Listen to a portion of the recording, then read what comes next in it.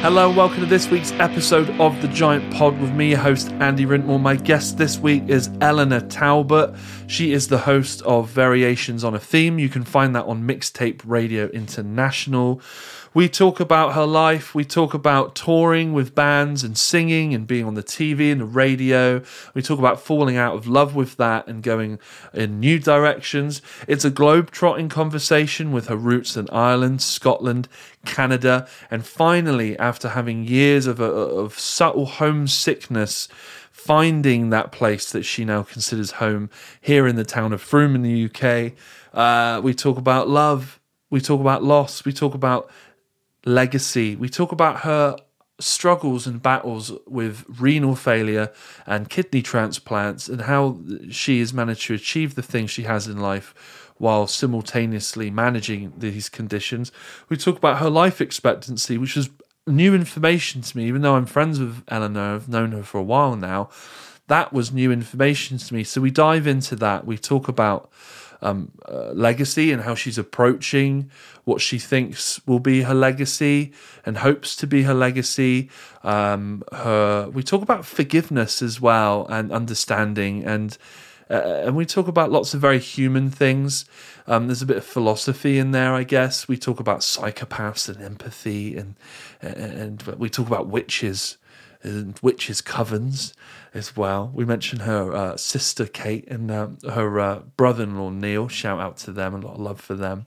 This is a great conversation. She's lived such a full life already, and it's been really fascinating to see with the prognosis that she has, how she is deciding to spend the rest of her life, however long that may be. And I think it's a really uplifting story. It's full of hope. It's full of optimism. She's got a great attitude. And yeah, I just thank her very much for spending the time with me and being so open and honest. A lot of the stuff we talk about isn't necessarily easy. And really applaud her for her honesty and her openness towards that. So I've talked for too long now. Without further ado, this is ELEANOR Talbot on The Giant Pod. I love her dearly, and I know you will as well, so here it is.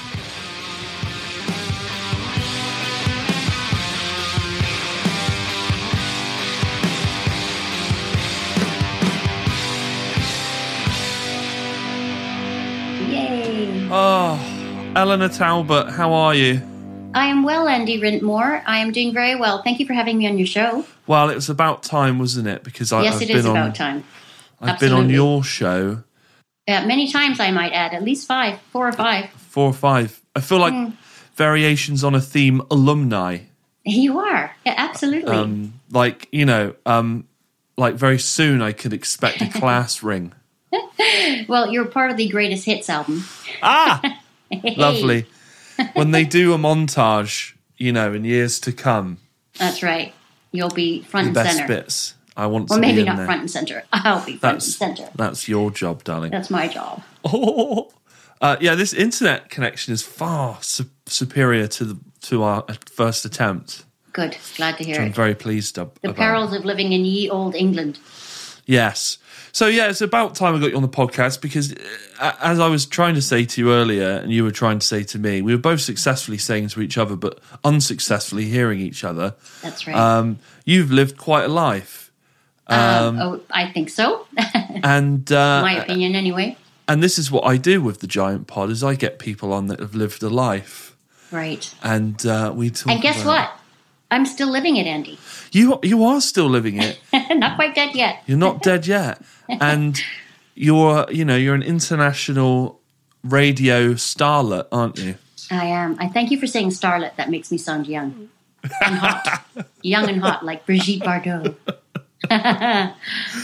So tell me about your show, and then what we'll do is we'll figure out who you are. We'll get to the root of ELEANOR Talbot. Okay, good. I'm glad somebody's finally going to do that. So my show is called Variations on a Theme. It plays every Tuesday on Mixtape Radio International, and the concept of the show is all about themes. So each week I play music according to a certain theme, whether that's cars or controversy, love or robots.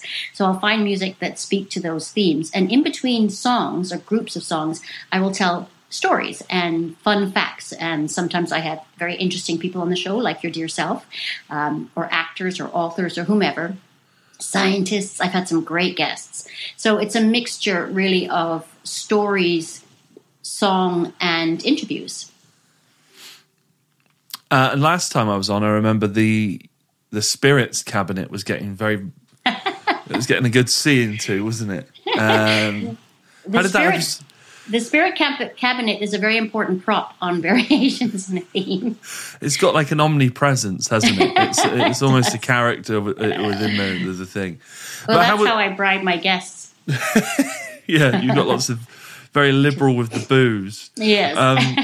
How was that episode received? Actually, very well. That was part of Trash or Treasure, actually. And the Trash or Treasure episodes are very popular. People love them. And basically, for those who haven't heard of Trash or Treasure, I try and find mostly obscure music or lesser known music. I also throw in a few classics, but the point of the show is that you listen to these tracks and you decide whether they're trash or treasure. Not that I really adhere to that concept, but it's just a fun thing. And so we had your dear self, and we had Ollie from the River House. We had local historian Andy Bailey. And between the four of us, we decided whether these tracks that I played were trash or treasure. And I remember that I had some great reactions from you guys because I picked bands like the American rock group from the 70s, Fanny, who are still going strong. And you guys loved Fanny, if I recall. But you hadn't heard of them, which surprised me, even though they were like really pretty iconic in their day. And I try to pick music. So I also go all over the world. I picked music from Africa and from Estonia and you name it. There's absolutely no borders, not just geographically, but I have no borders of taste either. And I remember you once saying to me that you wished you'd had the courage I had to play some of the songs that I played because they would be classified as guilty pleasures or trash.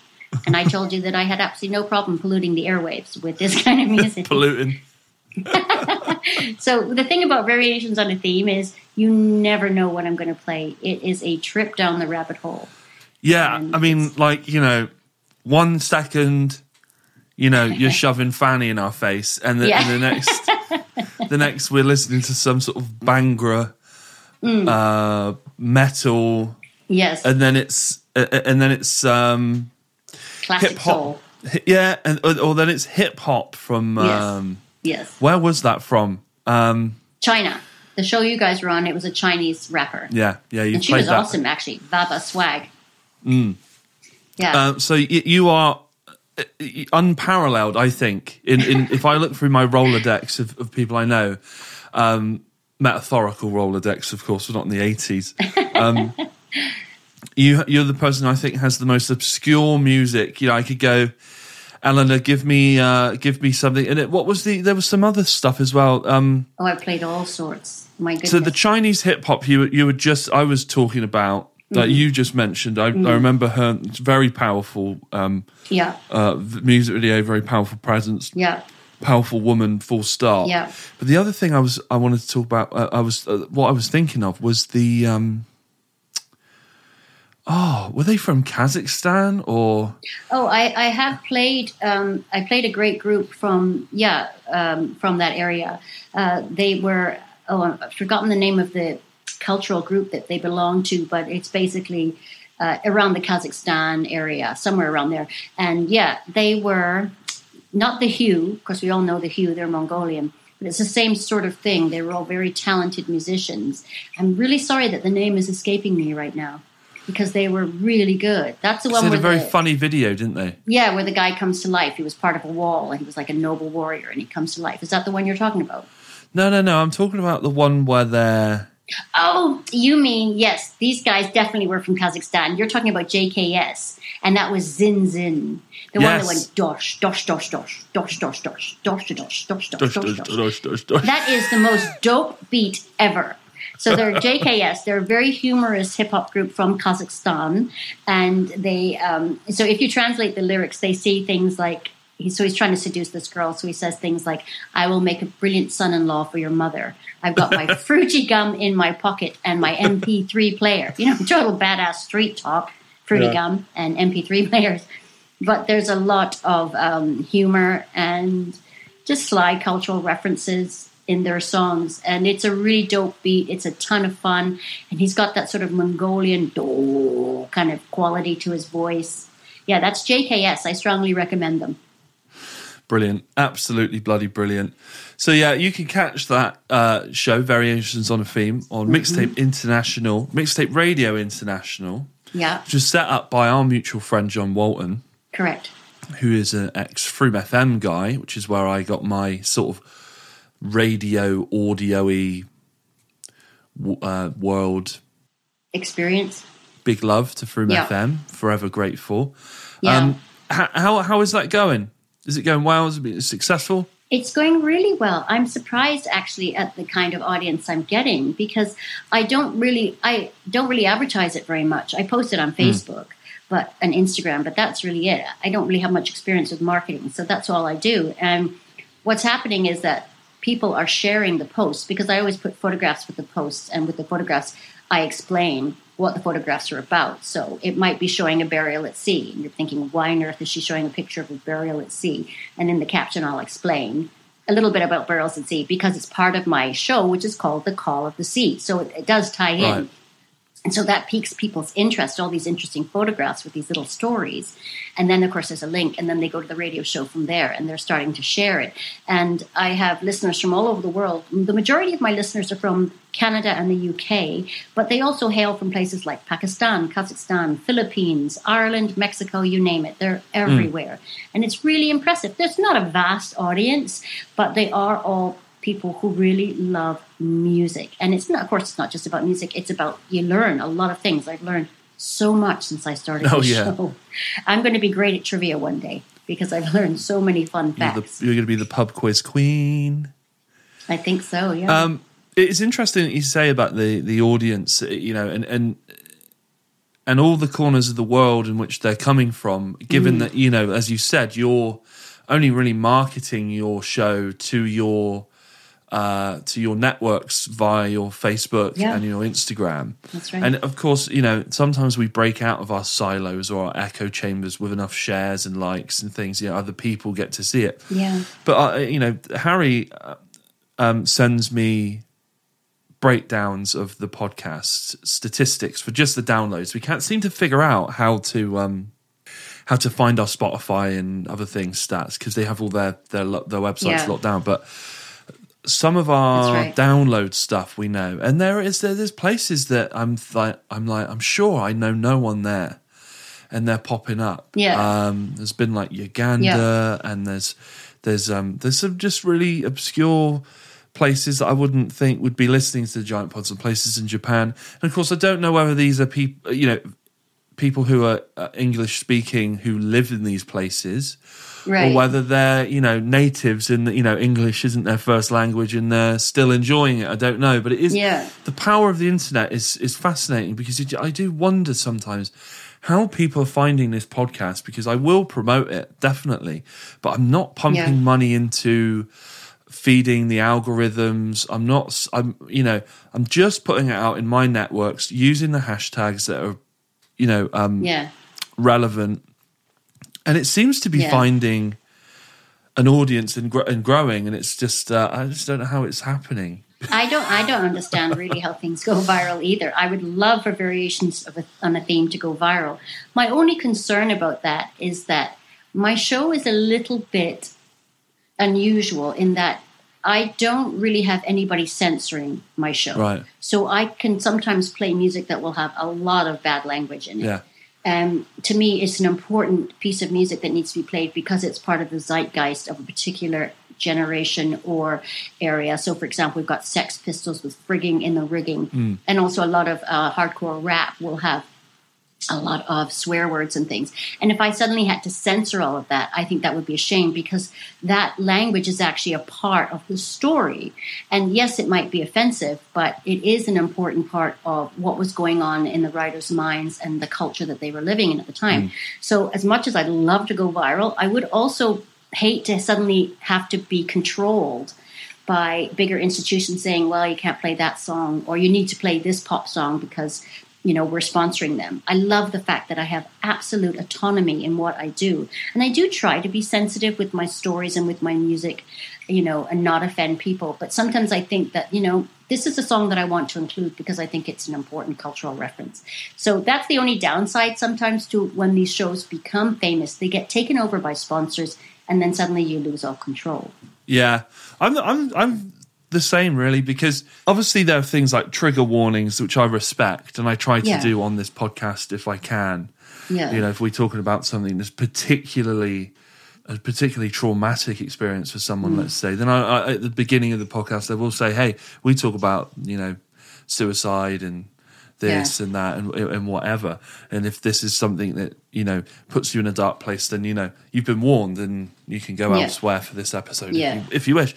But with stuff like swearing in songs and stuff, like when I was on Froome FM, I couldn't have any swearing in my radio shows. Right. And when I was doing Velocity Rock, which was a rock, punk and metal show, it was so hard to get because there were so many songs I really wanted to play. Yeah. And they were so good. And then in the last verse they drop an F-bomb or something. Yeah. And you're like, oh, well I can't play this now. Or there would be a couple of occasions where I would play the song and I'd sit there with my fader ready. And I'd know when the swearing was coming, and I'd dip the fader in and out on the swear word. And I tell you what, that's quite exhilarating because I'm going out live. I'm live on air, and I'm about to live censor a swear word. You got your trigger finger at the ready? Boom! And I just pull it down. But I didn't really want to do that particularly because it's not professional. Although it is a bit edgy, though. I also think that we do our audience a bit of a disservice if we spoon feed them or treat them like children. And we must remember that language is ever evolving, and that includes words that aren't so nice. They're still culturally important, and they still speak volumes. And, if we wrap ourselves in cotton wool all the time, I think we do miss some really vibrant, exciting music. Yeah. And again, it's not that I'm saying swearing is the greatest thing ever, but sometimes it just tastes so good to say a bad word, doesn't it? There's a time and a place. But I don't like to be censored when it comes to my music. I mean, obviously I try not to play anything that's hateful. That's about the only sort of rule I have. But other than that, I love being open and letting people explore and make their own minds up. Yeah, like I'd never play like, oh, here's a neo-Nazi punk band. Forget all the white supremacist lyrics and just listen to this bass line. It's amazing. I would never do that. It's irredeemable. That's about the only rule. But what would annoy and that's part of the gig with being on a station where like you're your own boss in many ways, and because you're on the internet, it's a little bit like the Wild West with regulation and stuff. But there's a part of me which really wants to do a radio show again and have one where it is on the internet where I don't have to worry about if there's any swearing in it or whatever. Yeah. For fines by the FCC, whoever the board is, I don't know, whoever does it, Ofcom, that's it. FCC in America, I think. But there's a part of me that's like, I'm an adult now. I've done my growing up. Yeah. And now I want to do adult shit. If I want to swear, I'm going to swear. Yeah.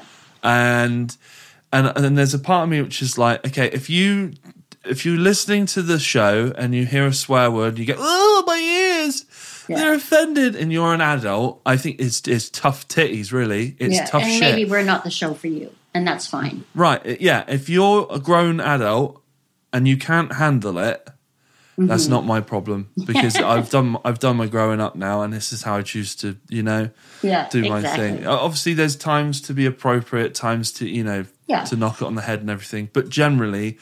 You can't live your life walking on eggshells because someone doesn't like the word fuck. No. Censorship is such a sliding slope, too, because it is based on the listener's idea of what they find offensive, which gives such a broad range. You just can't suit everybody. And so it's something that I feel quite strongly about. I'm not in favor of censorship. I mean, there's obviously some things nobody wants to hear, like you say, hate, anything that's to do with spouting hate, but... generally speaking, if it's a moral offense like bad language or things like that, then people have the opportunity to turn off. Just switch off and that's fine. Live in your own world. That's great. I applaud that. But please don't interfere with our joys and our privileges and what we find culturally appropriate.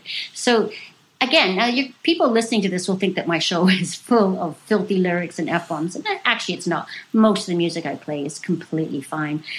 Most of the stories that I talk about are completely fine. But it's just that occasionally I will have artists who aren't exactly innocent when it comes to lyrics. They're a little blue, and that's fine. Yeah. It spices up the show.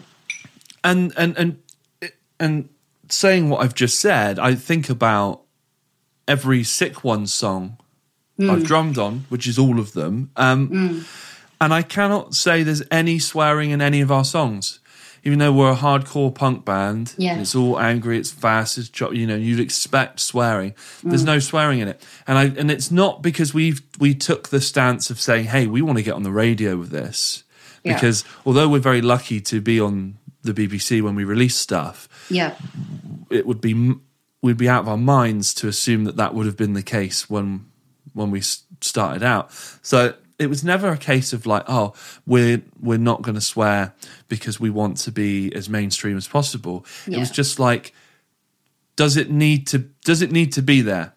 Artistically, can we say what we want to say without swearing? And that doesn't mean, like I said, I want to swear as much as I like. If you can't handle it and you're an adult, that's on you. But also, this like you're saying with your show, you don't have needless vulgarity. If it's artistically integral to the piece and it lends itself to the message of the piece, then you'll play it. But and I think Sick Ones has been very much the same. Whereas if we need to say fuck, we will. Yeah. But until that time comes, there are more artistic, intelligent ways of doing it. But we're never going to shy away from it. It reminds me of a story. When I first started in the early days of my show, of course, I've got no DJ experience, so I was completely green with this. And I interviewed a musician from Canada who's a great musician named by the name of Levi Cuss. And he was on my Guilty Pleasure show. And, of course, one of his songs that he wanted was NWA's Fuck the Police. And he said, can I have, NWA Fuck the Police? And I said, no, we can't play that song. And, pick another one. So he picked, I can't remember the one, Straight Outta Compton is the one that he ended up picking by Eazy-E. Right. And it's so funny because I said, no, you can't have Fuck the Police. Because here I am, I'm green, I don't know what I can or cannot do. So I said, yeah, no problem, we can play Straight Outta Compton. Well, of course, the first line in Straight Outta Compton is like, crazy motherfucker straight out of Compton. And it was so blue. And I was just like, oh, dear God, I'm never going to have a radio show after this. He might as well have had Fuck the Police because Straight Outta Compton's every bit as bad. But since then, I've decided, no, it's all part of the cultural zeitgeist. I'm going to let it pass. So I'm not as nervous anymore. Great. It's a great story about guests and swearing and stuff. This goes back to John Walton, the founder of the station that you're on, who we mentioned earlier. Radio International, yeah. There we go. There's that plug again. It was when I was green and I was at Froome FM to begin with. My first ever thing I did with Froome FM was to do a phone interview with John Cooper Clarke. Oh my goodness. And as if the listener doesn't know who that is, Google John Cooper Clarke. He is known as the punk poet, the Bard of Salford in Manchester. His poems are blue, yes, they are, and edgy and vulgar at times, but they're brilliant and they're intellectual and they're very clever. And as I was saying earlier with the Sick Ones, lyrical content and stuff like that. He swears to punctuate something, not using it as a crutch or padding or filler for what he's doing. If he needs to say something, he has all the words in the world to say it and the means to do it. So when he does use swearing, it's to, at least in his work, it's to punctuate and make a point. But that cannot be said about him in an interview. And we say to him before we go on, before we start recording, hi, John, this is a community radio station. Please, can you refrain from swearing just so that, this doesn't have to get chopped and edited and, please keep it as clean as you can. Blah, blah. We do the interview with John. Does he listen to that? No, he doesn't. And I spent the next hour maybe 2 hours sat next to John Walton as he's going through this Audacity file, finding every fuck in shit and whatever he said, and like beeping it out and everything. There was a moment where he turns to me, because John's South African, and I find a lot of South Africans are very direct and take no shit. And he turns to me very direct, and he goes, "Next time you're editing this." He's like, "I'm not doing this again." And yeah, he was right. I did the next time I edited my own stuff, but yeah, it's you just don't know what you're going to get, and that was part of the thing with Velocity Rock, and that is towards the end I sort of switched my format up and I got bands on, and there's always one guy in every band that just shouldn't be given a mic. Yeah. And that was when the show became the most like Howard Stern I think it's ever been. Oh, my goodness. You know, when you've got like 4 drunk rock musicians in the studio with you, and they don't really care if they say something. Yeah, that's rock and roll for you. It's not them who gets in trouble, is it? It's not them who has to spend 10 minutes cutting it out and putting in a beep and whatever. But yeah, good times. So you say you've got a lot of listeners in Canada, and I assume this is because you are actually Canadian. Well, I'm not actually Canadian. I'm masquerading as one, but I'm not a real Canadian. No, I was born in Ireland, actually, and raised in between Scotland and then Canada. So I went to Canada when I was 9, and 9 to 16 I was in Canada. So they're very influential years. Of course, you pick up Canadian accent. And then when I was 22, I went back to Canada and stayed there until last year. So obviously, friends are Canadian. My husband was Canadian. I worked with Canadians. So naturally, I picked up the accent. But no, I'm not a real Canadian. I don't know how to play hockey. Okay, so tell me where it starts in Ireland. Yes. Born in Ireland. Yes. Born in Ireland to non-Canadian parents, or what's the deal? My dad was Irish through and through. My mum was from England. She was born in London. Her dad was a Highlander, and her mother was from Wiltshire, so sort of local. And they met on a train. Dad was in the Navy, and he was on leave. And he met this stunningly beautiful woman on a train and married her very quickly thereafter. And I am the youngest of 5 girls, so I was my parents' last chance to create perfection. Naturally, it worked. I can see that, yeah. So how do you guys... Tell me about your childhood. How do you get to Canada? Did you say 9 years old? Yeah, I was 9. Yeah. So we left Ireland when I was 2, so I really have no memories of Ireland. Right. And we lived way up in the northeastern highlands of Scotland in a place called Golspie in Sutherland. And, of course, it was Scotland in the 70s, and you can imagine what the economy was like. It was pretty bad. It was a real struggle. Right. So my dad had 2 sisters who had previously emigrated to Canada many years before and were doing very well for themselves. So they sort of convinced him that Canada, and specifically Calgary in Alberta out west, was the land of milk and honey. Right. So my parents, tiring of rain-soaked greenery in Scotland, decided a change of environment was needed. So we headed from there to, instead of rain-soaked greenery, we headed to snow-soaked greenery in Canada. And we were hoping that the gold-paved streets of Canada would offer solace. And we packed up, we went west, and we arrived in Calgary just in time for the recession of 1981.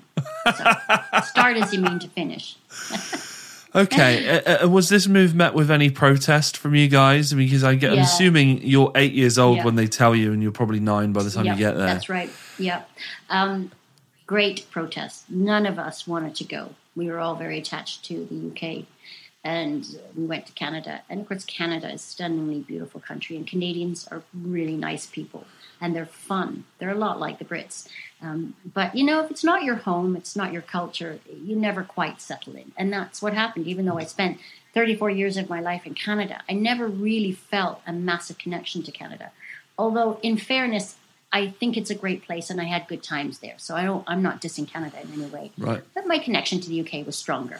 Did you feel that sort of spiritually, sort of in yourself? Like, did you feel this sort of displacement when you were in Canada? Was there always just something lingering where it's like, I'm happy, I've got friends, I've got a job that maybe doesn't suck every day, and the weekends are quite good, and look, there's this band called the Tragically Hip, and they're great, and Rush, Neil Young, and then you're like, fan, but okay, and then you're like, but this just doesn't quite do it for me.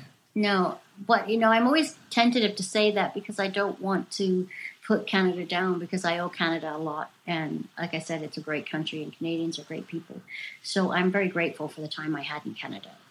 Canada made me welcome, absolutely. And I'm grateful for that. I think there's something that's bred into your bones to do with your inherent culture. And I felt inherently British. Not Irish, funnily enough, because I was so young when I left Ireland, but deeply connected to Scotland and England. And that wasn't something I was able to quite wash out while I was in Canada. I was always longing for home. I say that in quotes. I don't know whether it's because I have a really vast love of history. And, of course, Britain has that in oodles. Western Canada is historically quite young, unless you... Obviously, I'm discounting Indigenous culture, but I mean, Western-type culture, which I'm obviously going to relate to more.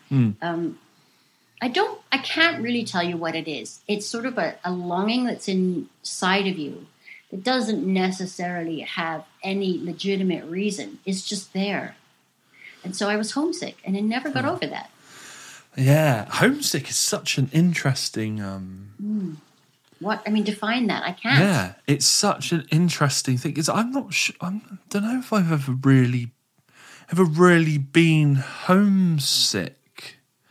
Sometimes if you're in a relationship and you're with someone and you're away from that person for a while, you can get that longing for them, can't you? And that's how I imagine sort of there's a homesickness there, isn't it? In that they're very similar feelings. It's been a very, very long time since I've felt anything that I could say was actual homesick. Yeah. It's always been. I don't know how you define that kind of longing. Now I'm here, I feel like I've come home. Yeah. Even though I'm not from Frome, my family's on my mother's side were from Wiltshire. I don't really know the area very well. I don't know Frome at all, other than having lived here for the past year and a half. But Frome feels like home, right? And I love it here. Yeah. And I've been made very welcome here. Yeah, Frome is a special place, and I have to say that as the acting mayor. But you'd be honest. You'd be saying a truth there. I mean, I talk about Frome a lot on my radio show, which must be a little bit puzzling to people who are listening in from other parts of the world. But one Canadian wrote to me and said, I really want to come to Frome because you've really sold it to me listening to your shows over the year. Yeah. So, it's a good advertisement for Frome, if nothing else. Yeah, I think I mentioned Frome in every podcast. Between the two of us, Ellie, we're putting it on the map. We got Frome covered. Yeah, we've got Frome covered. We're putting it on the map. It's fine. Strange. When I was in America for a couple of weeks doing a tour, I grew up watching America on the telly and listening to American bands and absorbing American culture. Yeah, and I really did think it was just. Oh, it's magical, like crazy cool place that maybe when I got there I'd go, I need to be here forever. Maybe I did think that because it was not really a part of me, but America. I don't know if America realizes how it shapes other people through the media output. Through Absolutely. The consumption of America in whatever fabricated, fictitious way that might be. Yeah. All the best children's films I can think of are American, and they take place in these perfect American suburbs where the sun's always shining and the lawns are green. That's right. And everyone's happy. America's always been exceptionally good at selling the dream. Exactly, right? Yeah. And when I got there, I realised that between the places that we were playing, which weren't particularly glamorous places because that's where you need punk rock. That's where you need the catharsis of a mosh pit and to scream your lungs out, nihilistic or, they're either the lyrics are either nihilistic or like absolutely positive and get me out of this hole, give me the strength to better myself or whatever. So we end up playing these places that aren't exactly, they're not like LA, they're not New York City, they're not, they're not super glamorous. And so I got to see a lot of the real America. Yeah. And it's a lot of towns between places that just all look very much the same. I'm sure they all have their community spirit and their vibes in that. But it was strange. I was like, that was the longest I'd been away from home for a very long time. And I was very pleased to be back. And I was when I got back to Frome, then that was the part of my life where I actually appreciated Frome the most.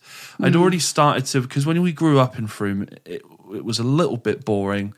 There didn't feel like there was a lot to do, and the sort of the dream thing was to get out, I guess. So that was the thing that's perpetuated, and I think that's very normal for your teenage years, because that wanderlust comes in. Yeah. And for me, it was like, let's get in a van with my mates and go and see the world from behind a drum kit, and the path to really, really appreciating Frome and really loving Frome and being a bit patriotic about Frome. I don't know if that's the word. Localism, I guess, is the real term. But really having that hometown pride was beginning to... was already sort of there because I did Frome FM, and I just felt like the town had got to a place where everything I wanted to do, it could provide for me. Yeah. Bandmates or a radio station or had a job or musicians to work with and things like that. I didn't feel like I was ever in a dead end place, like after the age of 15 or something. I just didn't feel like it was dead end anymore. No. But it really made me appreciate my hometown way, way, way, way, way more. And then when I got home, it was this feeling of like inside, like I didn't feel displaced anymore. Like you got that, you sort of like click back into place, if you know what I mean. Yeah. And it's really hard to describe, but you know when you're know when you're home, don't you? Yeah. Well, I certainly feel settled here. Yeah. Yeah. It's such a fascinating thing, because there's another guy I was talking to. He's part of this thing called Celestian, who are a drone company that bring up drones with LED lights on. And oh, yes. I don't know if you've seen it. They've been making a bit of a noise. New Year's, they did a great display. That's right. I don't know the same company, but same idea. I think it is. And what these drones do for the listener is they're on programs and they're all coordinated. And they go up in the sky and they form almost like, like a star constellation. It's almost like that, but a bit more detailed, because there's more of them and whatnot. And they can create sort of phoenixes flapping their wings and stuff, and it's very cool. But one of the guys that runs that company, I was chatting to him, and he said that when he came to Frome a few years ago, he knew nothing of Frome, nothing about it. He said when he got here, he instantly felt at home, like it was a feeling he couldn't shake. Yeah. He said he didn't get it, but he knew that this is where he needed to be. Now, I don't know if you can say, oh, well, you're probably already thinking that before you do it, so you're open to that feeling coming in. You've opened yourself up to that, being persuaded to go consciously or subconsciously. But then he says he goes to St. John's Church, which is the big church in the centre of our town, and he starts looking around, and he realises that his family name is all over the place. Oh. And it turns, I must get him, maybe I'll get him on the podcast and we can talk about it. But he realizes, he speaks to the vicar of the church, and he says, "Hey, I'm so and so," and he says, "Oh my goodness, I have so much information on your family. So and so built this church and this and that, and they were this." And he's just got these like ledger. He's got these things in Latin that are like wills and testaments or something. Yeah, and. And his family is deeply ingrained in the history of Frome in really big things like building a church and being buried in the church and things like that. And he didn't know anything about it, but he came to Frome. Sort of a psychic connection. Yeah. So he came to Frome and he was like, "This is where I need to be. This is where I feel strangely complete when I'm here." So he moved here, and then he realised that his family built this town, basically. That's so cool. Weird, right? Those kind of coincidences and connections. I love those kinds of stories. It does make you wonder if there is more to things than coincidence and random chaos, doesn't it? Well, I found out something recently that's quite cool. So all my life I've been told that I'm related to one of the Beatles, so that George Harrison and I are related through marriage. I can't quite figure out how we're related, but apparently we're related through marriage and through an aunt, a woman who married my dad's brother. So she's the connection. Anyway, we both lived on a street called Arnold Grove. So Arnold Grove is where I lived in Ireland, and Arnold Grove is where George Harrison lived in Liverpool. So we've got a connection by living on a street with the same name, and we're also connected through marriage. So our families are intertwined. Yeah. Arnold Grove is also where my next door neighbor was Sinead O'Connor, and she was Arnold Grove as well. So maybe there's something about Arnold Grove. Arnold Grove. We've got a place near where I live called Gooch Close. Gooch Close? Are you just saying that because it's a funny street name? You know what a gooch is, right? I don't. Oh, no. Is it rude? It's pretty rude. It's between. You'll have to tell me off camera. It's the bit between the bum and the other bit. Oh, well, that's what we call the taint. Yeah, exactly. Yeah. So there's somewhere in on Facebook is probably about 1 million pictures of random blokes stood next to the street, pointing at it, saying "Gooch Close." But, yeah, that never gets old. No. Every time I see it, I smile. So let's move away from taints and gooches and go back to. Can't believe I brought that up. Okay, Harry, maybe cut that out. So, so you arrive in Canada at 9 years old. I did. Yep. What happens? How do you acclimatise? You've got this homesickness going on. Yeah. That, as we understand, doesn't properly leave you for 30-something years, right? Right. So, what do you do? What does life become? Well, my family have always been very musical and theatrical. My dad was an actor and a producer and a writer and a million other things, and a very creative person, as was my mother. And so we all sort of became involved in community theatricals and also music. Music was a huge influence in all our lives. My elder sister, Kate, she was a huge influence on me music-wise. I have 4 older sisters, and all of them were influences. But Kate in particular was my main influence when it came to music and style. She was 9 years older than me. And I always thought she was uber cool because she was very sort of punk rock and new wave. And she was a massive David Bowie fan, or David Bowie, depending on how you pronounce it. And so that was a big influence. So we sort of, because winters are very long in Canada, they go on for months. You get very involved in the arts because what else is there to do? So you become an artist, you become an actor, you become a writer, and you listen to music. So arts and entertainment were a huge part of my life. So I acted, I sang, and of course I listened to music. I've met Kate on various occasions because you live with Kate and and her wonderful husband Neil, who I have a lot of love for. Yes, everybody loves Neil. And your house is it's a punk rock shrine, isn't it? Just behind you here. I mean, she's also an artist, isn't she? She is. She's a very accomplished artist. Yes. Kate Talbot, for those who don't know. Yes, we will. Her name is Kate Talbot. We will leave links to her work in our show notes descriptions. But behind you, just over your right shoulder, is a trumpet with a light bulb in it. And a lampshade, and that just sort of sums up the sort of the creativity, and it's sort of there's an esoteric nature to some of her art. But I love that your Sid Vicious cardboard cutout, which greets me at the top of the stairs every time I come round. Yes, Sid, bless him, he's front and center in this house. It's bloody great. I did say to Kate last time I was around because we'd been raiding that drinks cabinet, so I thought, I'll just say it now. Anything happens to that Sid Vicious cutout, if she ever gets sick of it, I want to be the first in line to be, back off, buddy, to adopt, because it's mine. It'll be mine after she goes. So nice try. Well, you're just going to have to try and remember me in your will and testament. In my will. Well, punk music was a huge influence for both Neil and Kate. Yeah. And of course, that is still a big part of their lives. The whole zeitgeist, if you will, of the punk generation is still alive and well, and it is very much present in Kate's art and Neil's. Neil is also an accomplished artist, and in not only in the music that they listen to, but also in the way that they live, in that they are very much into independent politics, which is another reason why they love Froome. They're very much about, people having autonomy and sticking it to the man, if you will.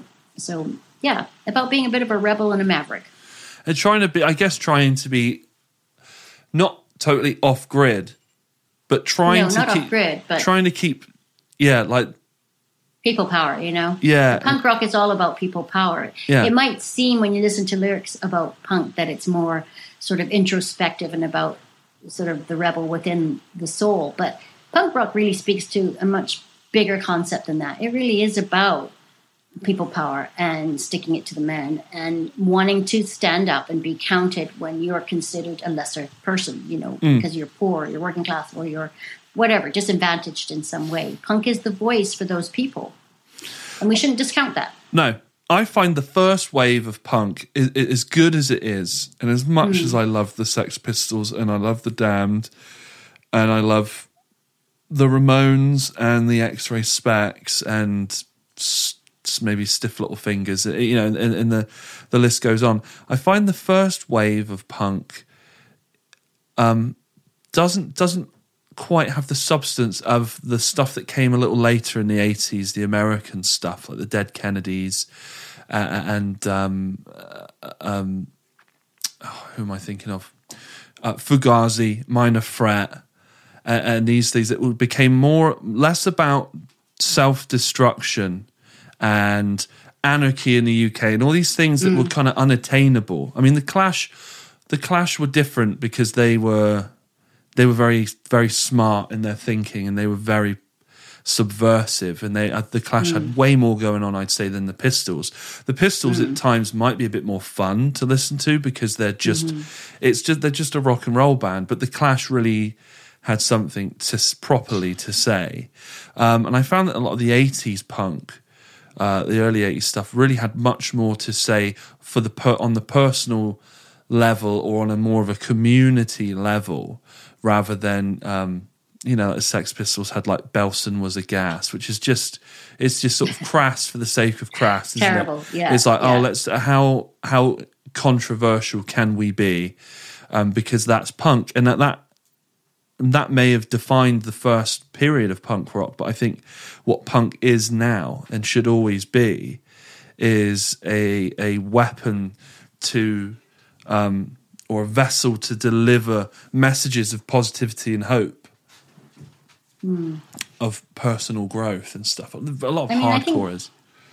I think that's a bit subjective too, because I'm quite a bit older than you. So my history with punk goes back a little bit further. And obviously punk, of course, got its start in America, mostly in New York. And really early punk was more about beat poets and rebels like that. And then, of course, that sort of segued into the more anarchy and based rock and things like that. So the stories are very broad, and it's kind of hard to pinpoint. But there's a great book called Please Kill Me, and it's the history of punk. And it really documents the journey of punk from day one to its current state. So like any music genre, it's ever evolving, and it will speak to the generation of its time. And, it's as every bit as prescient and important as any other type of genre out there, even if it has maybe a slightly smaller audience. But it's definitely culturally important. It's interesting to talk about. I guess what you were dipping into there was sort of like proto-punk. So the Sonics would probably be considered proto-punk because, well, they're garage rock, but there's a punk element to it. And you've got the Stooges and the MC5 and the New York Dolls as well. Bad Brains and all of those guys. Bad Brains were very important because they were a little bit different because they were all black. And you just didn't see that. I mean, we always associated black people with soul music and disco and things like that. Yeah. And to see full black punk band was a novelty for us. Why wouldn't they? I mean, who better to speak to punk's values than black people, considering their history? Yeah, and the Bad Brains are very much, I consider them very much part of that second wave, first wave hardcore, second wave punk. They were very accomplished jazz musicians as well. When you listen to their early records, and their production is quite shabby and all over the place and chaotic, it does really sound like people just thrashing it out on stuff.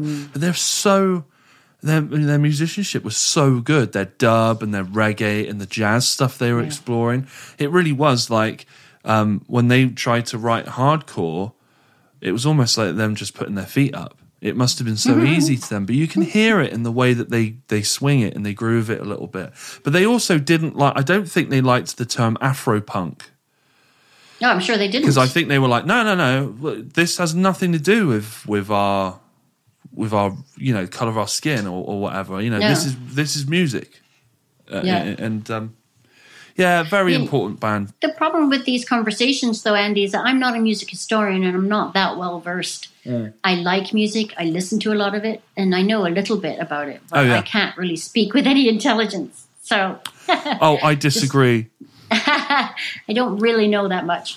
So after so Kate's a big influence on you, and yes, you adopt sort of you have a very punk rock attitude towards things. You don't dress very punk rock, do you? You've got your own. No, you found your own vintage. Yes, you found your own style, and eventually you end up in. I want to say the least punk rock band, but I don't know. Perhaps you guys were in your own way. You've grown up in Canada. At some point, you meet some sort of Antonio Banderas looking. I met a very dashing, handsome young man from El Salvador named Mauricio Moreno. Actually, his full name is Carlos Mauricio Moreno Aguilar. That's his full name. So to translate, Carlos Moreno is Charlie Brown, which I always thought was uber cool. So I fell in love with Charlie Brown, basically.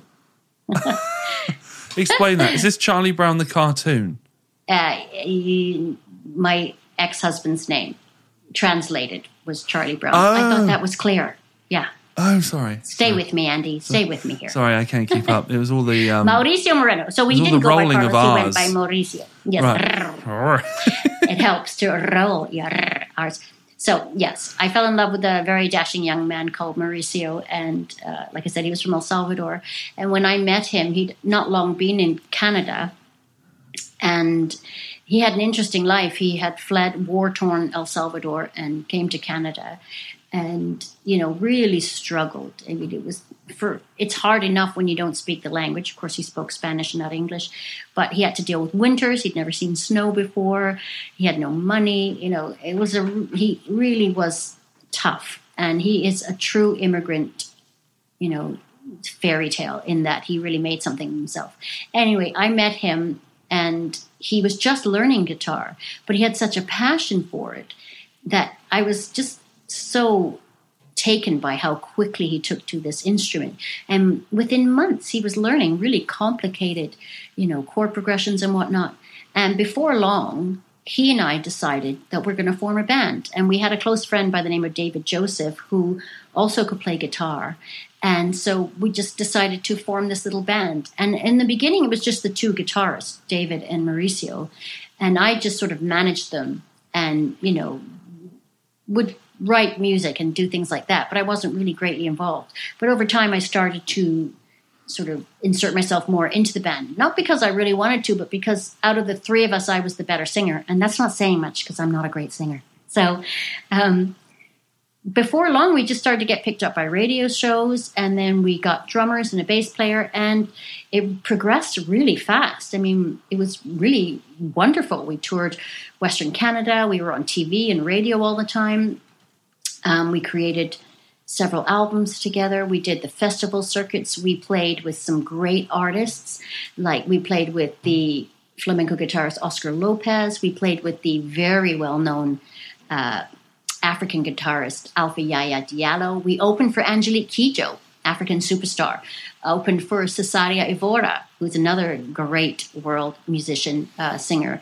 We played with the reggae group Third World, and so many others. We just had this blast. We met all these amazing people, did all these wonderful things, and it was great fun. And the music was called rumba flamenca, so it was a mixture of traditional flamenco with sort of pop and rumba elements and funk and world music, I suppose.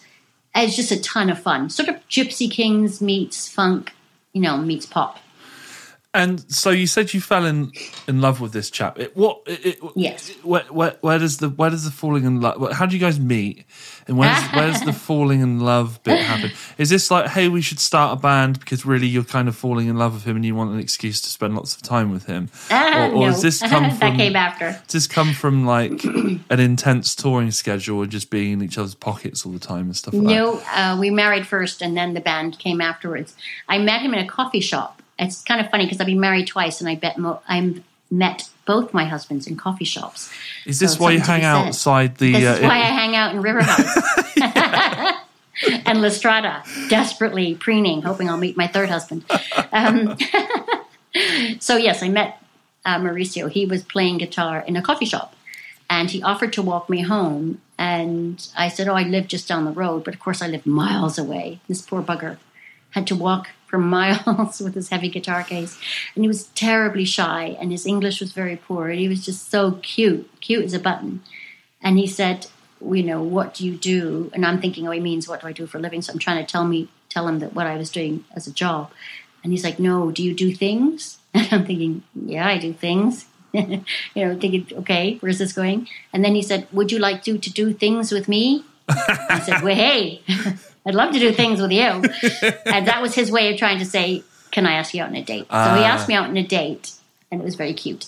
And we were both flat broke. I lived in a studio flat, and he also lived in a very small apartment. We had no money. Our early days were just going for picnics and walks by the river. What else do you do?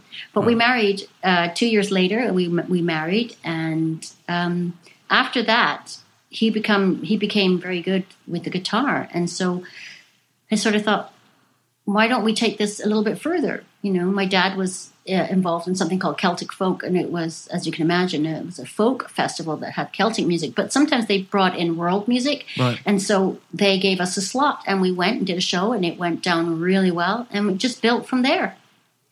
And did you have any background in singing before that, or did you? No. So you just winged it?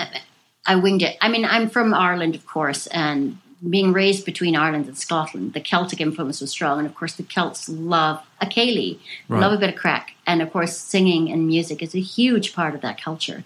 So we were all raised. Every party that we ever had, each of us had our own song that we sang, when we had our little céilís. And mostly I sang jazz and folk music. But I always wrote music as well. Right. And so it just built from there. I'm not a great singer, though, and that was difficult because people have this expectation when you're in a band that you must be an amazing singer. And, of course, I couldn't reach the notes that the likes of Beyonce and people like that could reach. That's not the kind of singer I was. But in folk music, they're a little bit more forgiving, and you can get away with it. They are. As Los Morenos, that was the name of the band, Los Morenos, as the band got bigger and bigger, people were a bit more critical about me. They didn't think I really fit in with the band. And the band was full of really young, good-looking men. And then there was just me up front. And it's a great disappointment to people to see this sort of ordinary woman up front who's just not a brilliant singer. So needless to say, I wasn't in the band for very long. I beg to differ because you've played me some of your music that's on YouTube, and there seems to be some sort of photo montages of you guys on stage in some of these videos on YouTube. Yeah. And it's very cool, and you look great up there, and it's like it's like a time machine. It's like seeing a younger you, but definitely didn't think you were a bad singer. I mean, no, not terrible, no. But we've just been talking about punk rock. I mean, that's some pretty terrible. They can't sing either. Do you know what I mean? Yeah, it wasn't terrible, but it was more my first husband's passion rather than mine. And as we got bigger and better, and the more bigger shows, like to the point where we were selling out houses that were like 2,000 people and whatnot. Yeah. The pressure on me as manager got really great because then I became more involved in the managerial side of things and further away from actually being in the band. And then I just sort of had this epiphany when I realized I don't really enjoy this very much. And as much as I love music, I prefer the behind the scenes rather than the performing aspect. Right. Yeah. And we were just sort of drifting, me and my husband. I'm very sorry to say. We just sort of drifted. And we just sort of came to the mutual conclusion that, maybe this was as far as it was going to go. And that was that, which is a sad story. But And does this mean, do you mean with the marriage or the band? Yeah, no, we divorced. And so when I left him, obviously I left the band as well. Yeah, well, yeah. Yeah. Yeah. Wouldn't want to get awkward. That would I that was a stage of my life which I enjoyed thoroughly and very grateful to have had that experience. Yeah. Did some really cool stuff, met some really cool, interesting people. And then it was time to move on to the next progression of my life. Yeah. And also, my health was failing too, so I wasn't doing very well. I'd always had poor health because I've had kidney failure all my life. And so that touring and all of that was really hard when I was, not doing so well health-wise. Okay. Do you want to talk about that? Because sure. Yeah, you do seem to be open. And I'd actually forgotten, not that it's, not that it defines you at all, but no, not at all.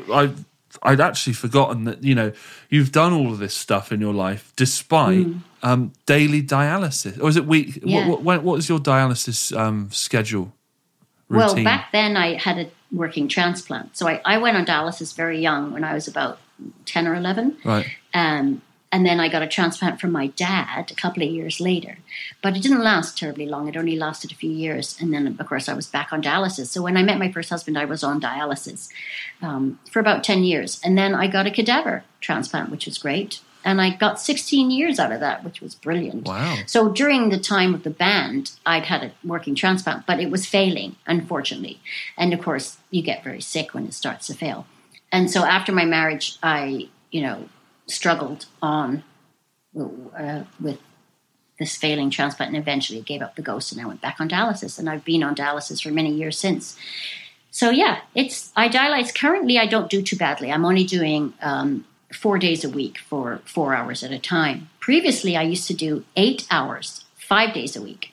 So that was but still working full time, still having a life. It was a real struggle, though, to manage it all because I dialyzed during the night and worked during the day. And so you did it when you were sleeping? Yeah. Yeah. And I assume that what does dialysis feel like? Is it uncomfortable? Interesting question. Does it feel like there's some sort of invasion? Like obviously it's not pleasant to have to needle yourself every other day. And the needles are very large because they have to accommodate a large volume of blood. So they're much larger than your average needle. So that's obviously uncomfortable. The actual process itself isn't too bad. You can get lightheaded and nauseous and all of that when you're on the machine. But if you understand how it works, and if you're self-care like I am, I dialyze at home, I do all my own treatments, you sort of learn your tolerances and you adjust the treatments accordingly. So when you're actually on the machine, you're tired, you're a bit run down, but it's not too bad. I still color and write radio shows and do all sorts of activities. Obviously you're pinned to a machine, so you can't really go for walks or anything because you've only got like a range of about a foot that you can move, but it's not that bad. It's very tiring. I think the biggest thing about dialysis is the restriction on your life because you're heavily restricted with respect to diet and fluid. Because I have no kidneys, I can't urinate. I haven't urinated in like 10 years. So where does that excess fluid go? Well, it sits on your heart and in your lungs and on your joints. So when you've had too much to drink, any kind of fluid, whether that's a cup of tea or an ice cream or gravy, it's all fluid. Right. It sits on your heart and lungs and it gets very uncomfortable. So that's probably the hardest thing about being on dialysis is that you're frequently overloaded. It's sometimes it feels like you're trying to wade through a pool. You try running in water and you're sort of held back. It's a bit like that when you have so much fluid in you that you can't get rid of. So that's very uncomfortable. I had no idea that that's what happened. I assumed dialysis was that you've got a couple of knackered kidneys, pardon the terminology, and you have to use a machine to intervene with them and make them do the job they should have done. Yeah, they don't interact with the kidneys at all. Right, okay. It's purely a filtering system with the blood. So it's consistently taking blood out of your body, running it through a high-grade filter, putting it back into the body. So that's happening consistently for those 4 hours or however long you dialyze. Obviously, the longer you dialyze, in theory, it's going to be much better for you because you're going to be able to filter out much more fluid and toxins. Right. And what's strange is that when you have kidney failure, you suddenly learn that everything is toxic to you. You know, some food items more than others. So foods high in phosphate and potassium, for example, bananas, chocolates, peanut butter, coffee, all those kind of things, are suddenly very toxic and seriously toxic. They can give you a heart attack and kill you if you're not careful. So you're restricted now with your diet, and you have to really monitor what you eat and drink. And that's a real drag. Because I love food and I love I've never coffee. seen you monitor what you drink, Ellie. I've got to say. Yeah, well, alcohol's a little bit different, believe it or not. Is it? A lot of alcohol doesn't have potassium or phosphate in it, so I would have assumed... I'm not diabetic. Right, I'd assumed that alcohol would probably be the worst thing you could do to your... Yeah, you shouldn't drink a lot. And can I just rephrase something here? Can I just clarify? Yeah, go for it. I'm not actually a big drinker. I have a small drop of medicinal sherry purely for medicinal purposes, you understand. Yes. Actually, one of the first times I became aware of you, Ellie, was... Yes. I saw one of your Facebook videos promoting your radio show. And you had your sherry, and you had your bottle of sherry. Yes. And you were going, this is my mixtape. And come on my radio show, and you were drunk, and you were doing a very good job of it, to the point where I wasn't sure, actually. Yes. A lot of people thought I was genuinely drunk. Where the real Ellie begins and ends. Yes, because I was promoting the fact that this is so ironic because it was last New Year. So I was pretending to be drunk because it had been a shit year for me. Right. You know, 2019 had not been a good year. And so I was pretending to be roaring drunk and saying to everybody, watch my show because this has been a shit year. And 2020 is going to be a better year. It's got to be a better year. Of course, the irony. 2020 most certainly was not a better year. No, it wasn't. So it's all my fault. Sorry about that, folks. Yeah, you jinxed that one. But yeah, and then I started seeing you about, and I started seeing a few more of your promo videos and stuff, and I thought, here is someone I need to meet. Needs to be on my radar. Yes. And then you invited me on your show. I think that's how it went. I did. And I was like, I've seen you. You're funny and interesting. Yes, I'll go on your show. So you do this whole musical career, and then you realise that the kidney that you've had from the cadaver. Do they tell you whose kidney it was, male, female, the age? They do not. They don't give you any information. There are ways of tracing it. I never actually did trace it. Mostly because I didn't want to feel guilty. Wow. Find out that it was a mother of 2 young children, Although one of my family members did ask, and as far as I understand, it was a younger person, and I think they died in a motorcycle accident. I think it was male, and I think it was a motorcycle accident, but I'm not entirely sure about that. So they're obviously their age would, I'd assume, dictate how many good years you get out of it. Generally speaking, it doesn't necessarily work that way, but Did your body accept these 2 kidneys you've had, or is there complications with rejection? There was complications with rejection, especially with the first. I was rejecting, and ironically, that was my dad's kidney, so it should have been a great match, but it rejected almost from the get-go. And so I managed to hold on to it for about 2 years, but it struggled consistently. And so they have to pump you. And this is back in the 80s when the drugs weren't as good. So they were pumping me full of immunosuppressants, which were just creating havoc on my body. Right. And it was a case where the cure was worse than the disease. Right. So it was a relief to finally get rid of that kidney because it was just poisoning me. And I adapted to a life on dialysis. It wasn't great, but I've been on dialysis so young, it's sort of all I know. And so it hasn't stopped me from doing anything. I got married. I had lovers. I went dancing. I went clubbing. I went and traveled from North America to Europe and back. I worked full time. I had an interesting life, and I have an interesting life. Yeah. I'm slowing down now because it's been a long time, and obviously the body can only take so much. And so I'm sort of entering my golden years, quote unquote, and I understand that now my time is very limited. Right. So that's one of the things that made me decide to leave Canada and to come back to the UK, was because I was told that, well, you've only got a certain amount of time left. So I thought, right, I'm going to make the most of it. Okay. And so I decided to come back here and do things on my terms. Yeah. And I'm having a great time. Can I ask how long? Some years ago, I was told I had about 5 years to go. So now that doesn't mean that it's set in stone. Right. It's probably a few years, but it could be. I could be that one anomaly that says, fuck you, and lives for another 20. I don't really think about it very much because I understand that it's there and that, time is limited. But nobody can say really when any of us will die, especially with this pandemic. I mean, any one of us could die tomorrow. Right. So it's no longer important anymore. I'm not even afraid or anything like that. Yeah, that's interesting, because some people will say, "Oh, I don't want to know when I'm going. I just want to, I don't know, get hit by a bus and go." Do you know what I mean? Or whatever, or die in my sleep very fast or something.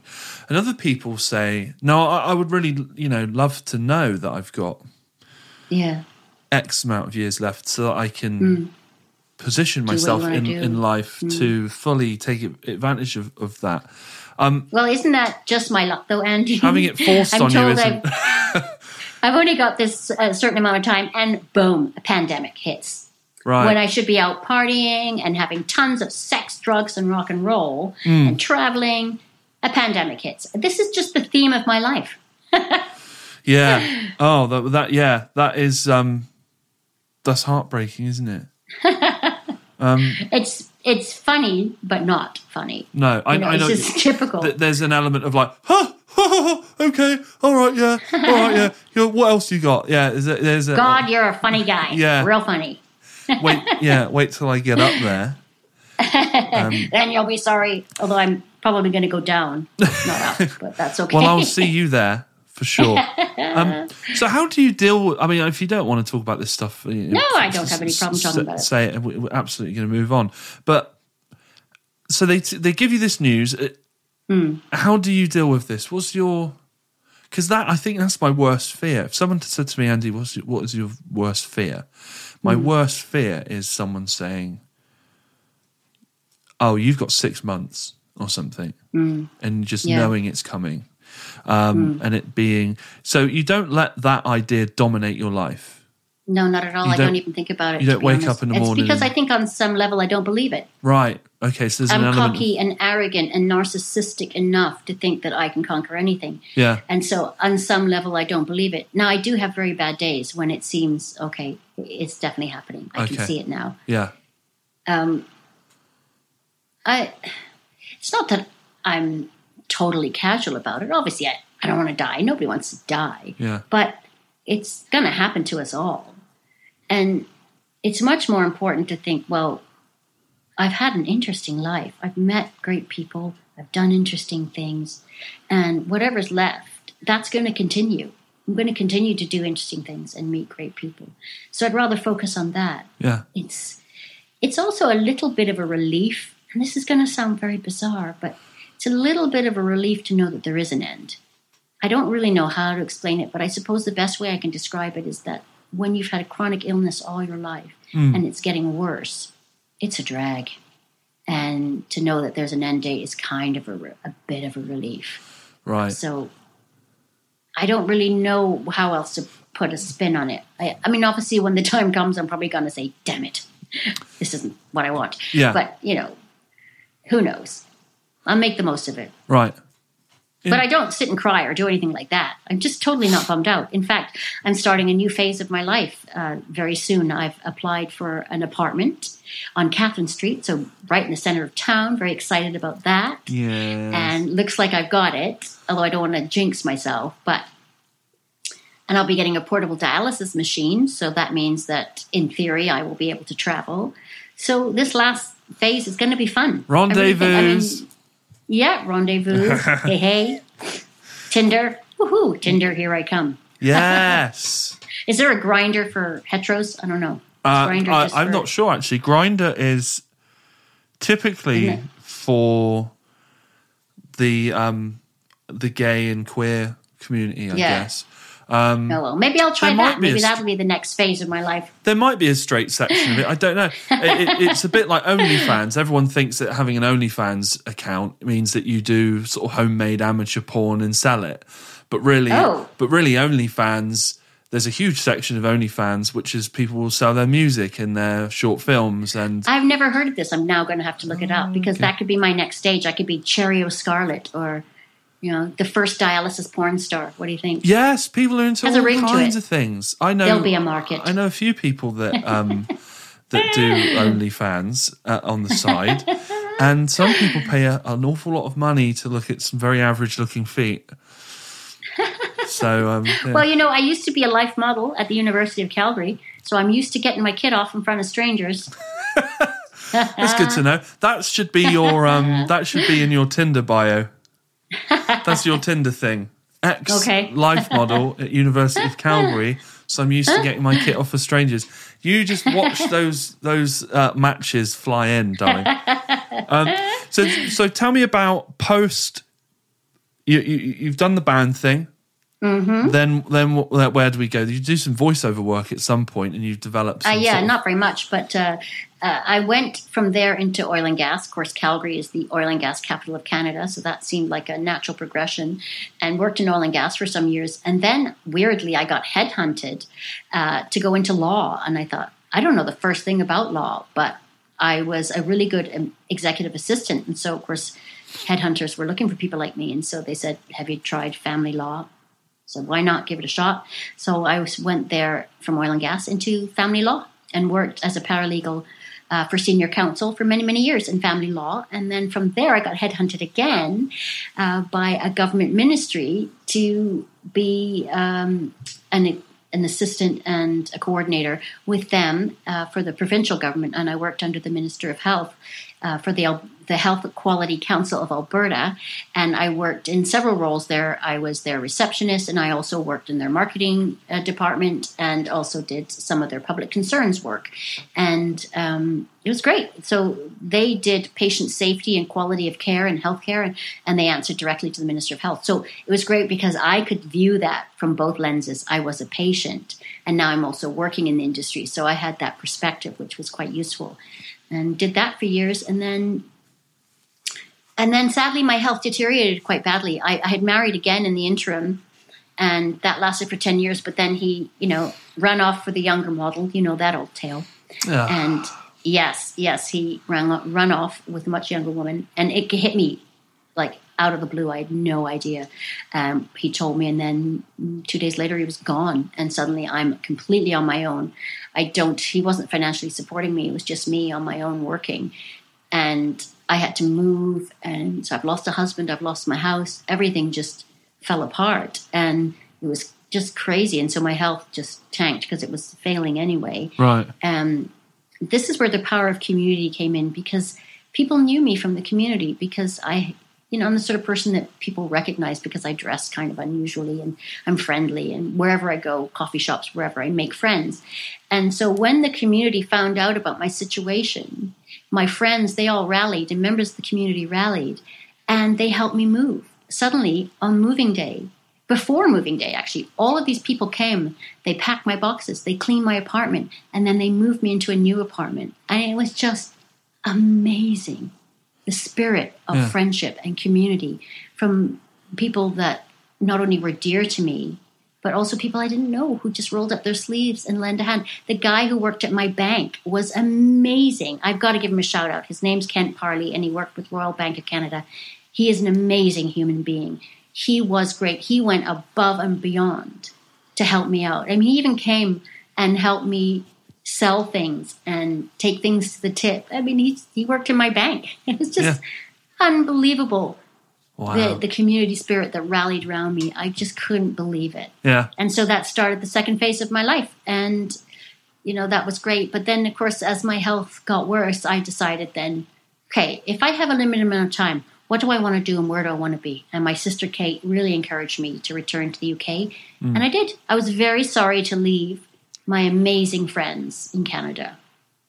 And that's been difficult. They've since visited me a few times, but, they were such a huge force in my life. It was really hard to say goodbye to them. And they were a group of very strong-minded women who were funny and sassy and strong.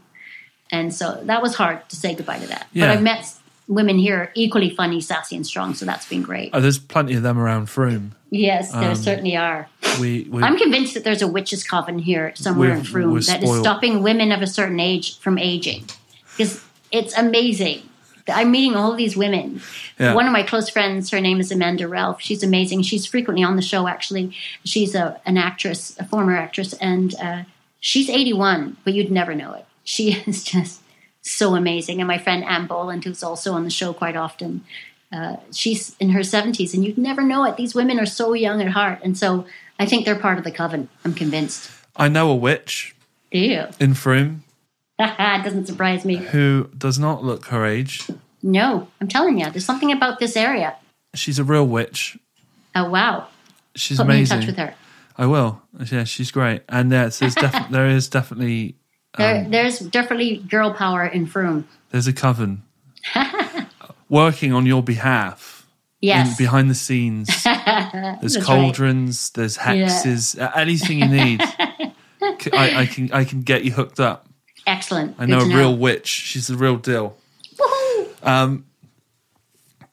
So, did you feel any element of guilt leaving that community after they'd done that thing? Yeah, I did, because it wasn't long after that I left. I was only there maybe about 6 months of that, maybe 8 months. Yeah, of course I did. I felt very guilty. But everybody completely supported me in that and understood. And again, they rallied once more and helped me move again. Unbelievable. In fact, my second husband's ex-wife, Bev, who I was super close with actually throughout my whole marriage, she and I got along really well. I mean, I had nothing to do with the breakup of her marriage, but she Come and I... on, yes, you I did. bloody well didn't. She had been divorced from him a very long time. Okay. Did she not warn you about him? Well, she didn't. She was being very kind, and she thought he changed, and so there you go.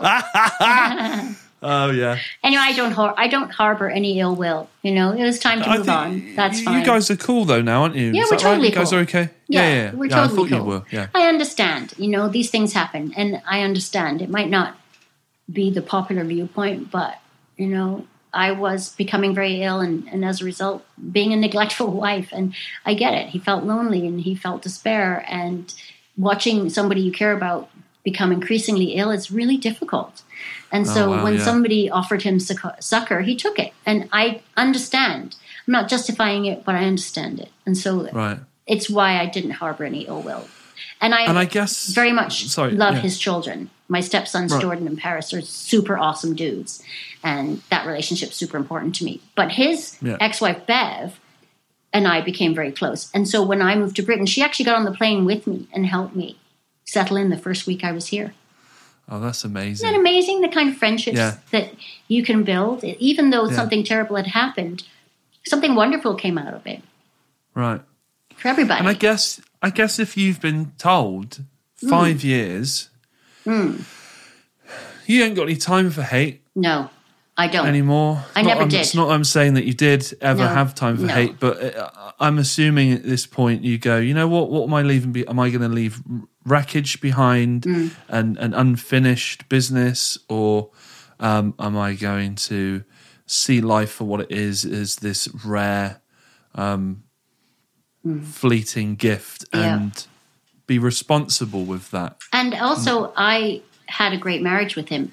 That sounds odd, I know, but I did. We were great friends, and he was very intelligent. And actually, I have to credit him with passing on a ton of knowledge about music, because he was a huge audiophile and knew so much about music. And most of my collection came from him. So his name is Doug Hollenbeck, and he has a YouTube channel called My Bike, My Bike. It's a strange name, but it's great. He plays tons of obscure music as well as, of course, classics.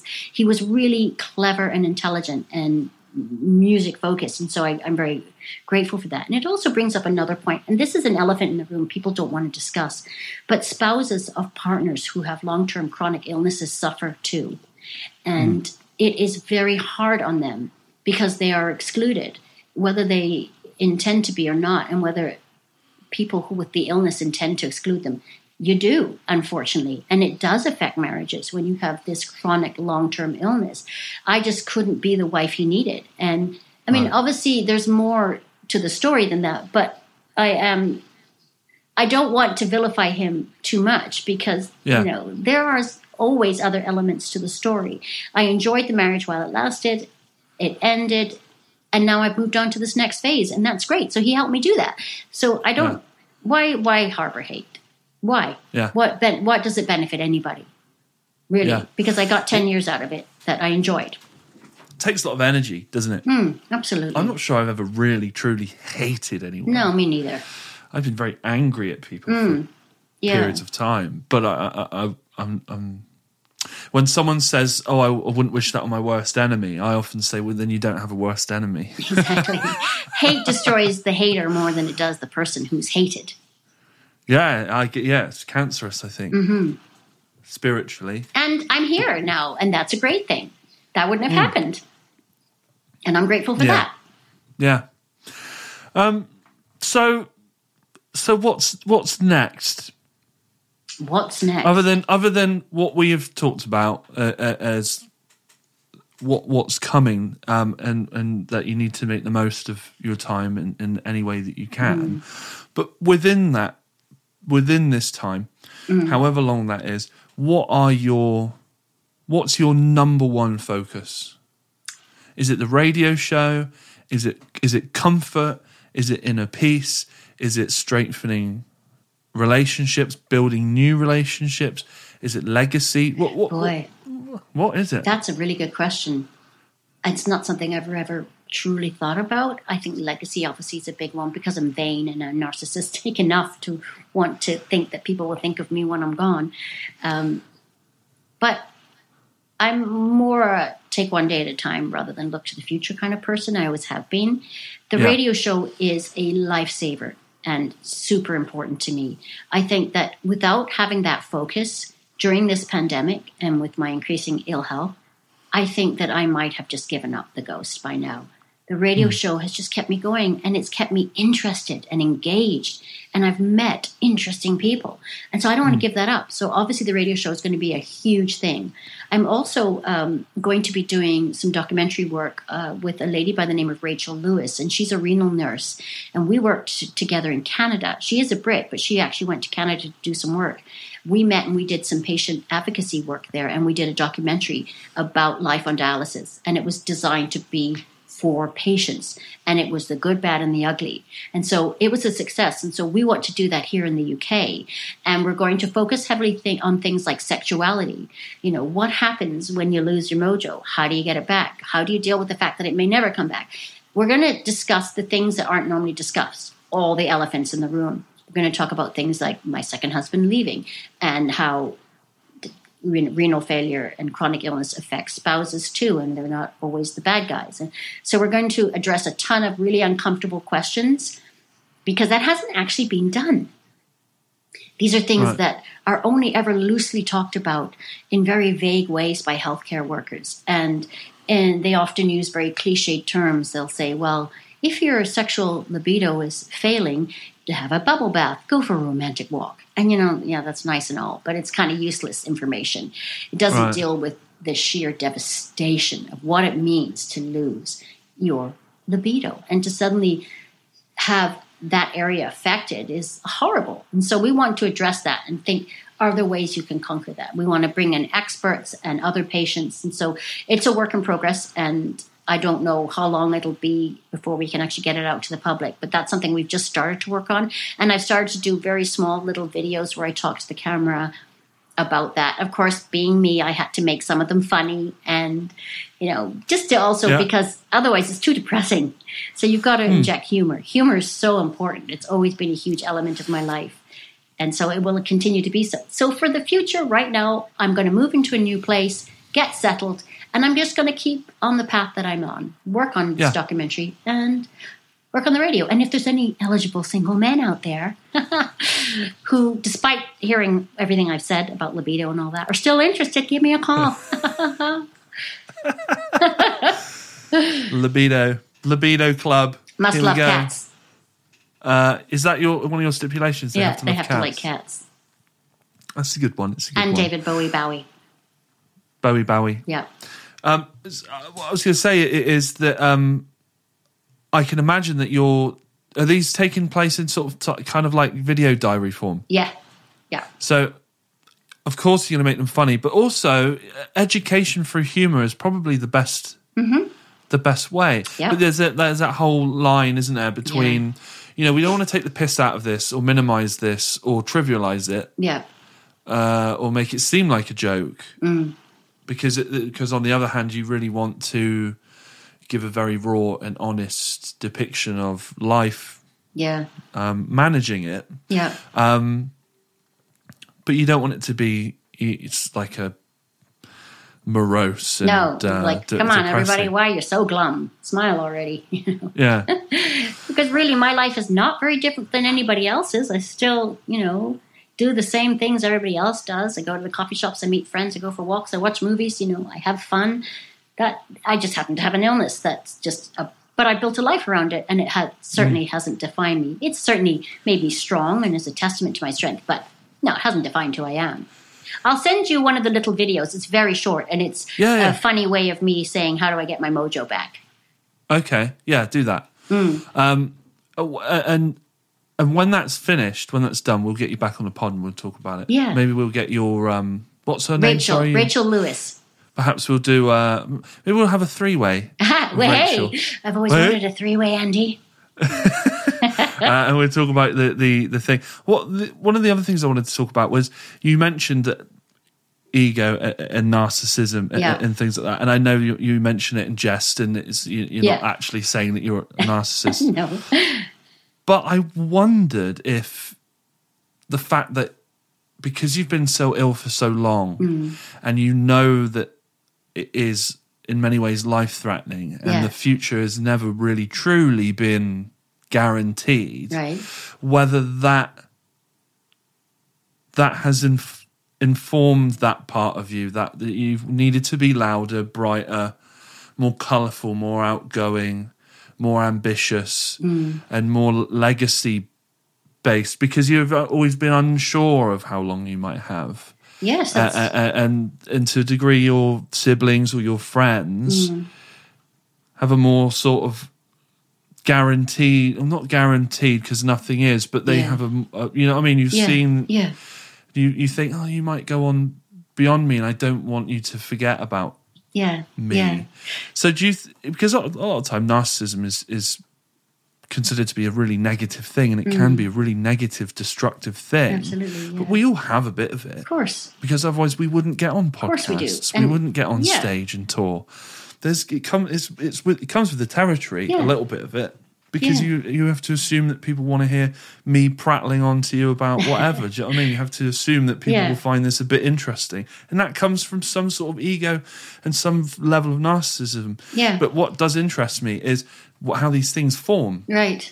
It's a good question. I think it's a little bit nature-nurture in the sense that I come from a family of very vibrant, bombastic personalities. My dad, like I said, was an actor and a singer and did all sorts of things. He was the life and soul of the party.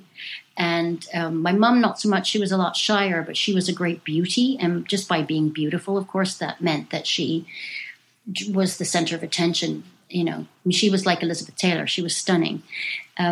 So I've got that in me naturally, that I have that sort of bombastic, outgoing personality that I've inherited from my family and partly my culture. I mean, the Irish, they love a good crack and they love, a good party and that sort of being around people.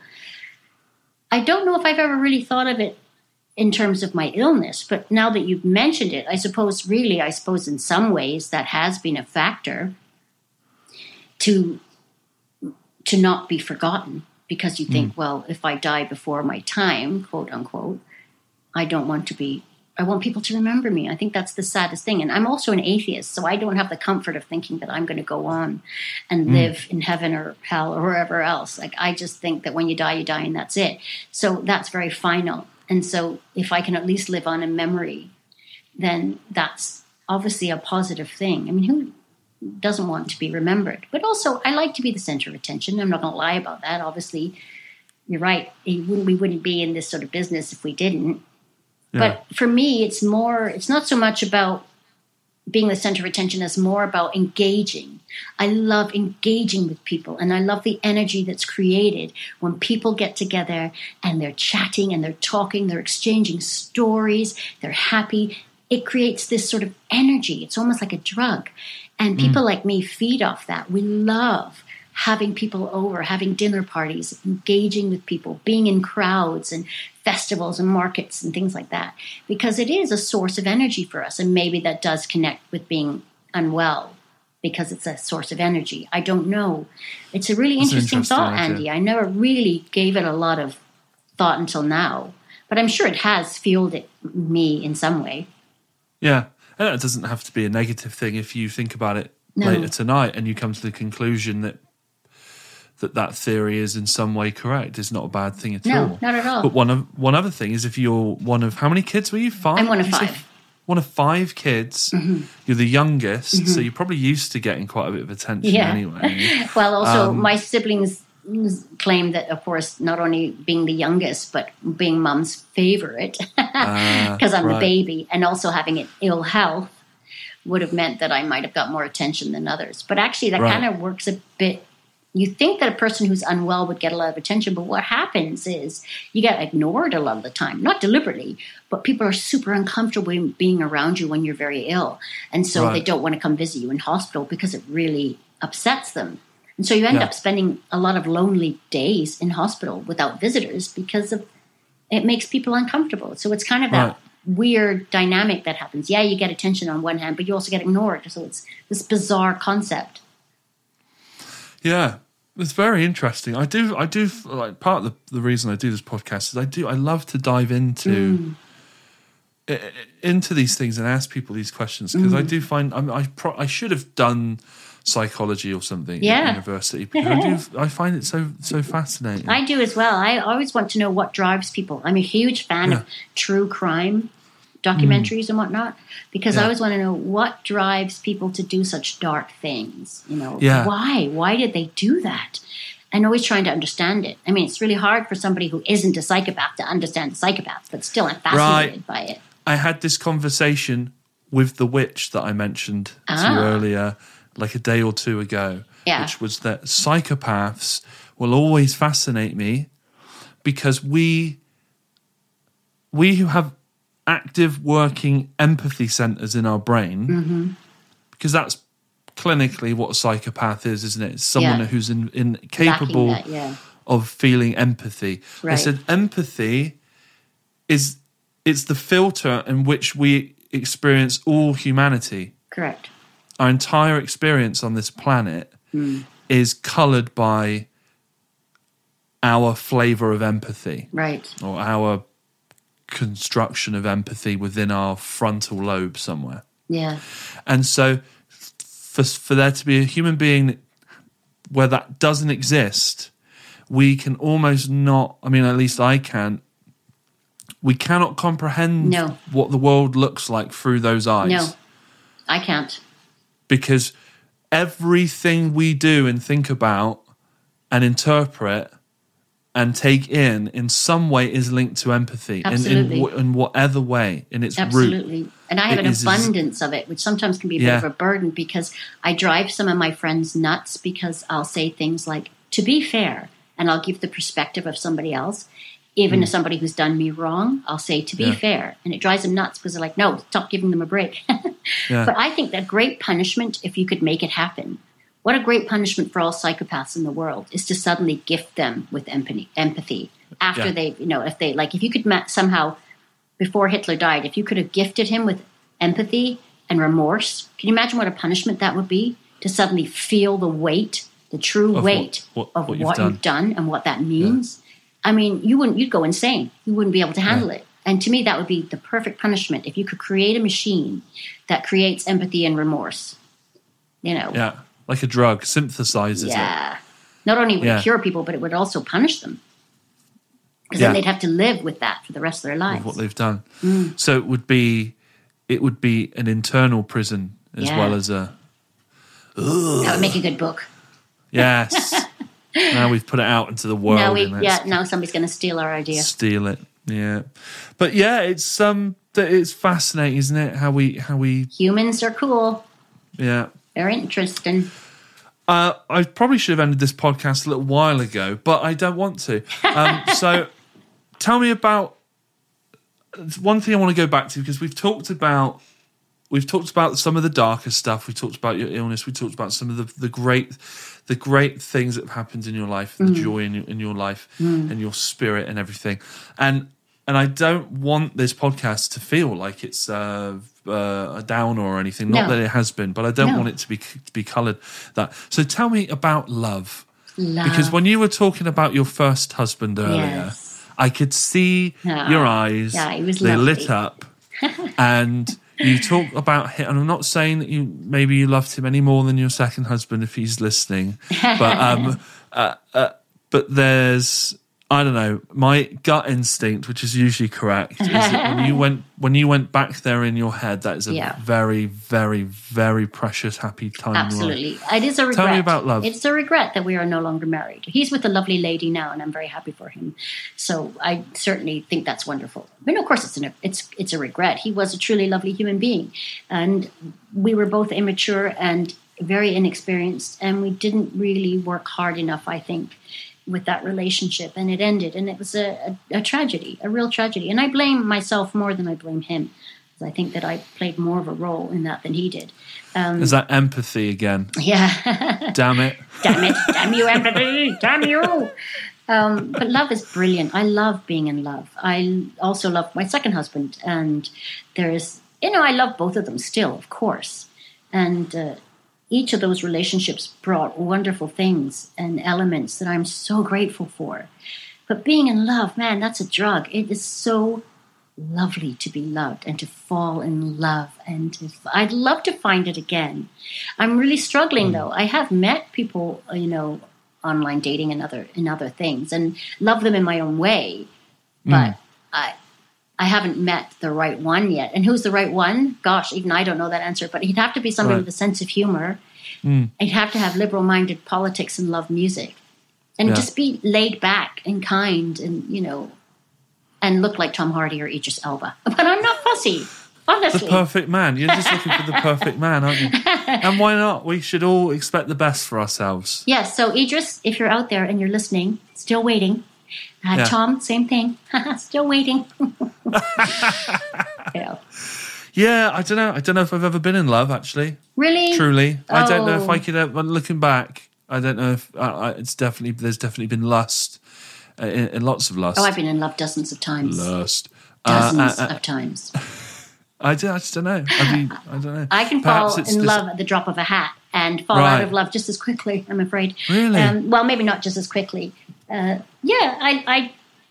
am somebody who falls in love easily and who loves, not just, passionate sexual love, but love. I love my friends dearly. I meet people and I instantly bond with them and love them. I love you, Andy.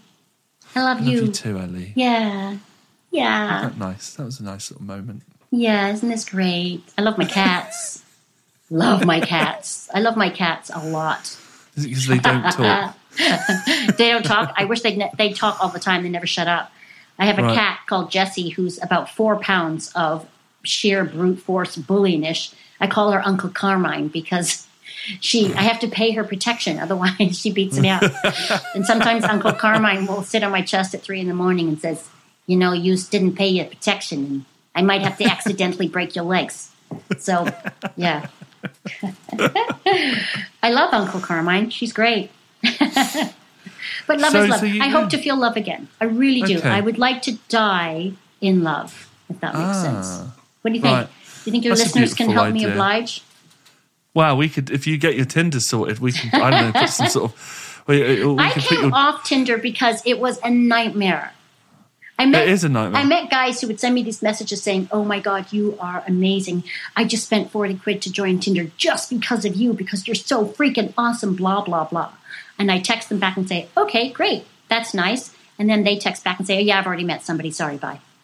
And I'm like, well, maybe we'll leave a link to one of your dating profiles in the... I don't have a dating profile. They'll have to contact me the old-fashioned way with a letter. You can write to me. Or they can email me. I'll leave my variations email. Yeah, we'll do that. Let's see how many love-struck emails I get. Let's see what we get from this, yeah. But I thought it's interesting you said you've been in love dozens of times.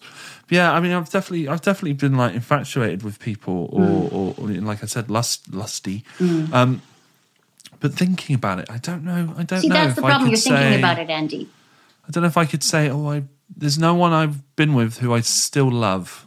Well, but we have this idea that love has to be this all-embracing, all-encompassing, sweeping thing that keeps us in this hyper state of, drenched emotion. But to me, love is far more subtle than that. To me, love is quiet. It's unintrusive. It sits with you quietly and has nothing to say because you don't need to say anything because silence is comfortable. To me, love isn't this earth-shattering thing. Love to me is much more simple than that. And that's why I fall in love easily, because I'm not seeking to be swept off my feet. I mean, sure, that would be great and all, but that's a fairy tale that doesn't exist for most people. So if you were to think of love in much more looser terms, quieter terms, you'd find it much more easily. It's all around you. Damn it. Love is in the air. Da-da-dee-da-da-da-da. Right. Wow, that was powerful. We should leave it on that note. What do you think? That's a good place to stop it there. We'll leave it there. Before we get gross. Because I think that was really quite beautiful, actually. And I really want to give a shout out to those ladies because they were such a driving force in my life and still are in many ways. The luscious Laura Lee Ross, the sassy Samantha Holmes, the irreplaceable Isabella Emirati, the heavenly Hanan Shabib, and the splendid Suzanne Shabib. A gorgeous group of gals to whom I am forever grateful. How's that for alliteration? big thank you to our guest this week, Eleanor Talbot. If you want to listen to a radio show, if you want to check out some of her music, we will leave all relevant links in the show notes descriptions. We will also leave some links to her family's art and whatnot. If you would like to subscribe, leave us a review on Apple Podcasts, that really, really helps. If you want to support this show for free, in a really real way, then please send this podcast to one friend you think will like it or find some value in, and do that right now, please. That really, really helps us. If you want to follow the Giant Pod online on social media, you can do that via Twitter and Instagram. The handle is @thegiantpod. You can also follow my Instagram at Andy_S1S. This podcast was produced by the Globetrotting Harry Williams. And we will see you next week on the Giant Pod. Thanks very much.